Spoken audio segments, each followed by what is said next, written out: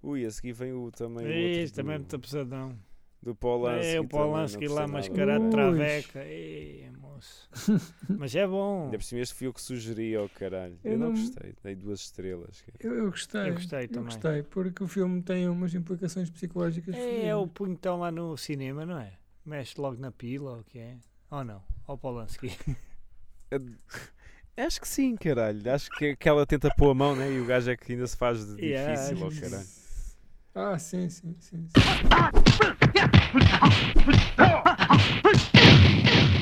En las nalgas de mandarín.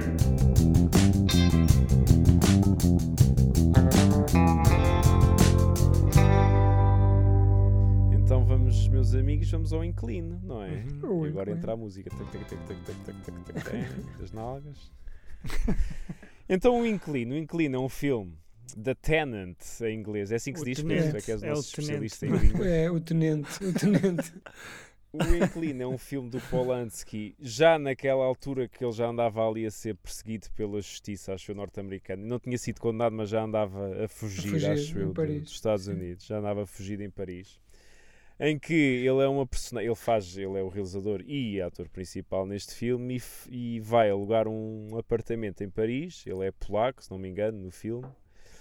Vai alugar um apartamento em Paris que tinha acabado de ficar livre porque a mulher que morava lá tinha suicidado, tinha saltado da janela, se não me engano. Sim. Foi para o hospital, não é? Ficou toda ligada e depois acho que acaba por morrer. Exatamente, ele até a visita no hospital e isso depois no final tem um grande twist relacionado com isso. E ele começa a entrar ali no mundo de paranoia que acha que o mesmo que aconteceu à última mulher que lá viveu está-lhe a acontecer a ele, está a ser alvo de perseguição, que alguém o quer matar, que aquilo está ali qualquer coisa, não sei se relacionado com fantasmas, já não sei qual é a ideia que ele tem, se são demónios, uma merda qualquer, mas que aquilo não está a correr bem. E nós percebemos aos poucos e poucos, com o passar do filme, que realmente alguma coisa está a tomar conta dele, porque ele começa a ter alguns tiques de mulher, alguns vícios até que a Inclina antiga que se tinha supostamente suicidado, tinha também, que era o tabaco ali no cafezinho debaixo de casa, o chocolate quente, não é? Sim. Ele até chega lá e não consegue fugir ao chocolate quente. Eu lembro que ele quer pedir outra merda, mas não consegue porque o tipo do café diz que só há chocolate quente e só há aquele tabaco daquela marca e assim umas coisas. E entra ali quase num... É um thriller psicológico, diria, quase kafkiano,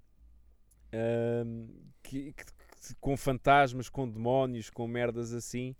E foi um filme que eu nunca consegui agarrar o cabo ao filme. Não sei se vocês percebem o que é que eu quero dizer. Ou seja, nunca consegui que o filme cativasse para tentar perceber sequer o que é que estava ali a passar. E a ideia que fiquei no fim de tudo o que aconteceu é que eu senti que era quase um filme biográfico, ou seja, apesar de ter essa parte toda sobrenatural, mas achei que era um filme que ele estava quase a tentar defender do que andava-lhe a acontecer a nível das relações sexuais que ele teve nos Estados Unidos e daqueles escândalos todos, etc. E da forma como ele era tratado injustamente por ser estrangeiro, por ser... até tem aquela cena no cinema que nós falamos, que vemos, como é que se chama esta atriz que é muita gira, que a gente já tinha visto no Possession? Sim. Não é a mesma gaja que entra aqui? É do Possession. Como é que ela se chama? Isabela Adjani.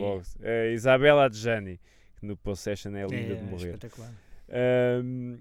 E que até mete-lhe a mão nas calças, e o gajo é que caralho, eu nem quero nada desta merda, ou seja, parece algo do género. Epá, eu nem queria, cara. Eu fui à Pita, mas a Pita é que me provocou, eu nem sabia que ela era Pita, pá, eu não tenho culpa nenhuma, pá. Estão a ver, eu fiz parece-me que é um filme, porque é assim. Exatamente, foi assim, o que aconteceu neste filme foi o que aconteceu nos Estados Unidos, caramba, eu nem queria, mas ela insistiu. E isto faz parte, chamaram-lhe a trilogia do apartamento, né, juntamente com a Semente do Diabo e não sei qual é o outro, que também fez parte aqui também não sei, deixa ver. Mas enquanto que a Semente do Diabo eu gostei muito, o Rosemary's Baby é um filme muito completo, muito que não deixa pontas soltas. Este, não sei se foi por culpa minha, mas achei desconexo muitas vezes.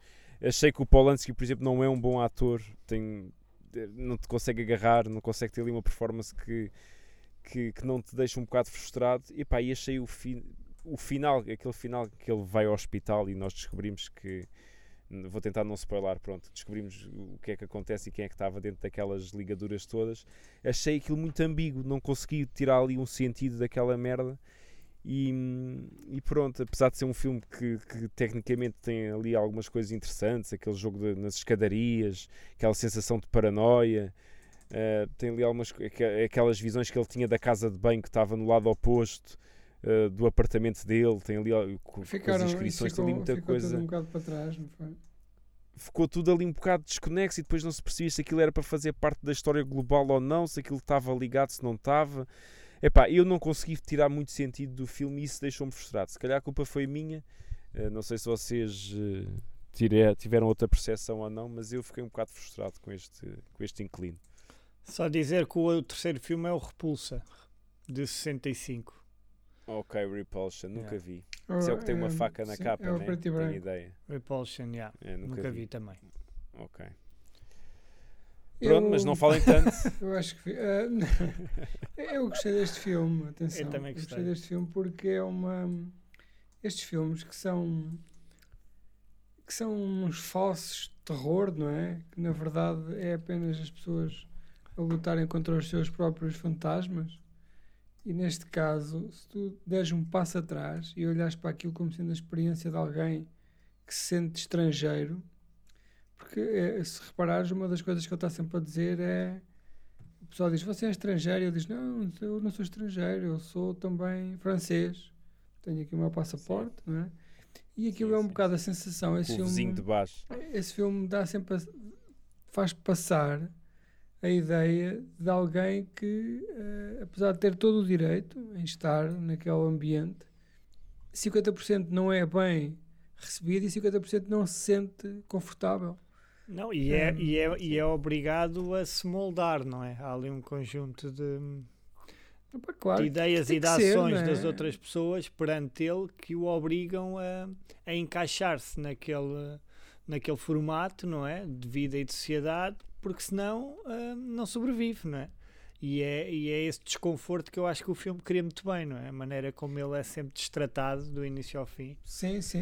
Além disso, é um filme muito bonito, não é? Sim. Mas é muito cinzento, não é?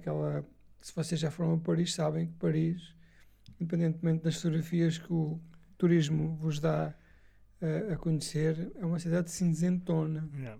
Raramente se vê o céu azul, raramente se vê... E suja. Sim, é uma cidade muito cinzenta, chumbo, uma cidade de chumbo. Isto para dizer que gostei do filme. Fim. E é um Também filme também que não se preocupa em estar com grandes explicações, não é? Tenta transmitir aquela ideia de paranoia, não é? De que realmente há alguém atrás de ti que te quer fazer mal. E se irrita um bocado. Sim.